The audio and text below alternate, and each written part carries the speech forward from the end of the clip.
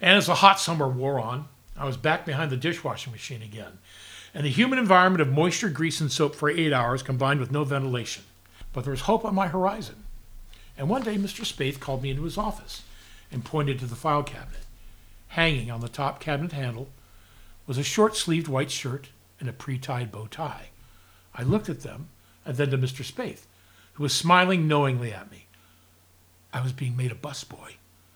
The shirt was enough, but I had a tie, which in the restaurant business was a badge of trust and access to the front, where the people were.